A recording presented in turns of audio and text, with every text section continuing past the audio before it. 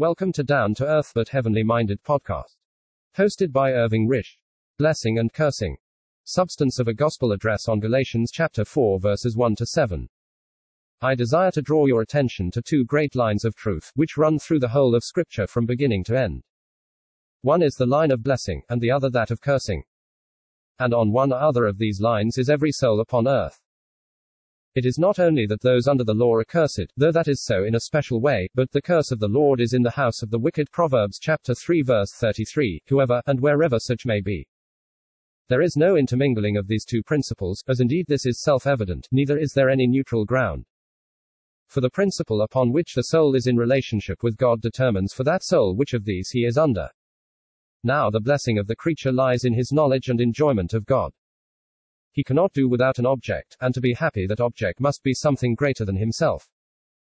His moral and spiritual being is capable of being greatly and pleasantly excited, but if this pleasurable excitement springs from the enjoyment of things on a level with himself, not to say anything of things beneath him, it is not lasting, and his subsequent depression is often greater than it would have been had he not partaken of the stimulant. His object must be something greatly above him, and not only that, but it must be infinite, something that is inexhaustible, something in which he will be finding for a whole eternity fresh delight. God alone is sufficient for himself. He requires nothing external to himself to make his happiness supreme. The creation, which is the work of his hands, has added nothing to his happiness. He brought it into existence for his own pleasure. But that fact does not prove that he could not have done without it. He created it to please himself, and when created, he had pleasure in it, for his thought was expressed in it, and that thought could not be otherwise than pleasing to him. But it could not increase his happiness, for all that he saw in it was, so far as it went, the reflex of himself, and by it nothing was added to the infinite wealth of felicity which lay in himself. But it is different with the creature who is set in relationship with his Creator. He is not sufficient for himself, but must find all his delight in God. All he has is from the bounty of God, but God is greater than all he gives, and it is himself, and not merely that which he gives, that makes man's cup of happiness overflow. Our Lord, when here upon earth, in the days of his humiliation, found all his delight in God. He says, "The Lord is the portion of mine inheritance and of my cup," Psalm chapter 16 verse 5. And this was not to end upon earth, for he also says, "In thy presence is fullness of joy, at thy right hand there are pleasures forevermore." True happiness, therefore, is found in the knowledge and enjoyment of God himself, and that his creature might find his happiness here, he has made himself manifest in his beloved Son. In him we find God, and in him we are brought to the fountain of all blessing. And God delights in the blessing of his creature. He blessed the living creatures as soon as they were brought into existence, General 1, and man, who was to have dominion over all things that he had made, he blessed also. He himself is called the blessed God, 1 Timothy chapter 1 verse 11, for whatever state in which his creation may be found through the presence of evil, the blessedness in which he dwells cannot be disturbed. Unfortunately, we have to hear the voice of cursing, as well as the voice of blessing, for expression must be given to that which is hateful to himself. Hence as soon as man has fallen away from him we hear the curse pronounced, and that as distinctly and forcibly as ever the blessing was, "Cursed," God says, "is the ground for thy sake," Genesis chapter 3 verse 17, and later on. When Cain had stained his hands with his brother's blood, it is said to him, "Now art thou cursed from the earth, which has opened her mouth to receive thy brother's blood from thy hand." And under the law the curse falls upon the transgressor, "Cursed be he that confirmeth not all the words of this law to do them," Deuteronomy chapter 27 verse 26. Blessing, however, is the first thing we read of. But though the curse must come upon everything that lifts up its head in rebellion against God, yet has he at infinite cost to himself established blessing for men, and in a place to which there is ready access, and where it may be secured without money and without price. But outside that spot in which the blessing has been situated, there is nothing but curse for any human being. The blessing must be found where he has placed it, for it is nowhere else, and to abstain from visiting that place, and securing the blessing placed so convenient to all, is forever to inherit the curse.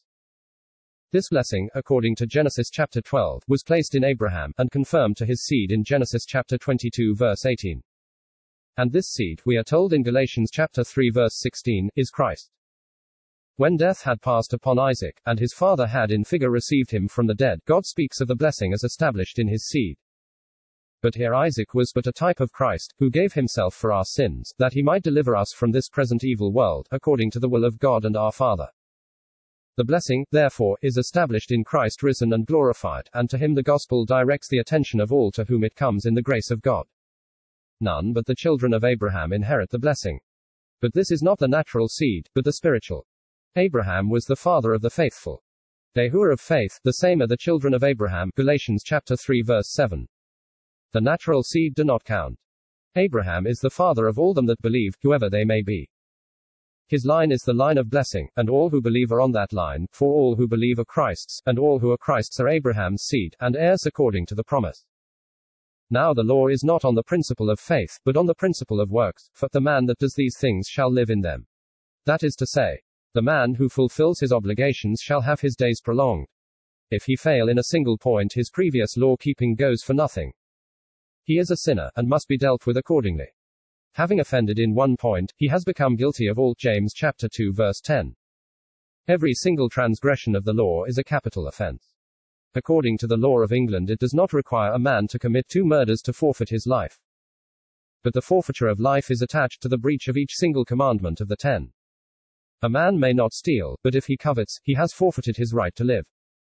It is not hard to see that, this being so, no one under law can escape the curse. For one offense Adam lost paradise, and came under death. For one offense Moses forfeited his right to enter the land of promise. For one offense Saul was rejected from being king. The blessing cannot be inherited on the ground of law, the curse is connected with that administration, for it is written, "Cursed is every one that continueth not in all things which are written in the book of the law to do them." An entirely different principle was brought in connection with Abraham, and that was the principle of faith. Abraham believed God, and it was counted to him for righteousness. Genesis chapter 15 verse 6. Having no works except those that would have condemned him, your God. John chapter 20 verse 17. Here we learn that the place Jesus has in relationship with the Father and God is the place we have. His place determines ours. And what a place that is. But we have also power given to us by which we enjoy that place. In this same scripture we read that Jesus came himself into their midst, when they were gathered together, and breathed on them, and said, "Receive ye the Holy Ghost." And in this passage in Galatians, "And because ye are sons, God has sent forth the Spirit of his Son into your hearts, crying, Abba, Father." The place is ours, and the affections that belong to the place are ours also. We have fellowship with the Father and with his Son Jesus Christ, and fullness of joy is our portion. Dear friends, is this place yours? Can you look up into the face of God, and in the consciousness of sonship before his face call him Father? Perhaps I had better ask if the place has the least attraction for you. You might not care to be so near to him. You would rather be a little farther away from his presence. You would not, perhaps, wish to be always under his holy eye. Such a nearness to God has no charm for you. The world has too great a hold upon your heart. You would prefer it to the blessing of God. Are you like the faithless sons of Israel who despised the pleasant land, and in their hearts turned back into Egypt? What a choice! The curse chosen instead of the blessing. And what about the curse? It is just the antithesis of the blessing. The blessing is, as we have seen, to be taken into favor in the beloved, to be in the Son's place and relationship before the face of the Father, in all the love of which he is the worthy object. The curse is to be driven out from that presence into the most distant place that is possible for the enemy of God to be driven. It is set forth in those terrible words, which by the Spirit of God are put into the lips of Jesus, "Depart from me, ye cursed, into everlasting fire, prepared for the devil and his angels." Matthew. Could anything be more terrible than this, to have one's portion forever in that place of utter and unspeakable woe? But such is the nature of the curse, and from this there is no way of escape, other than the acceptance of the grace presented to all in Christ. This leads into the blessing of God, which makes rich, and with which he adds no sorrow. Proverbs chapter 10 verse 22. Dear friends, I have put before you blessing and cursing.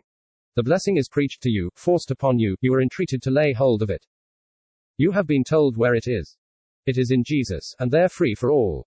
You have been told on what principle it is to be obtained. It is by faith. You cannot merit it. You require no merit to possess it. If you believe in Jesus, it is yours. You have had both the height of the blessing and the depth of the curse placed before you. You can have no excuse if on the day of judgment you are found to have despised the blessing, and to have inherited the curse. You will only have yourselves to blame. God grant this may not be the portion of any here.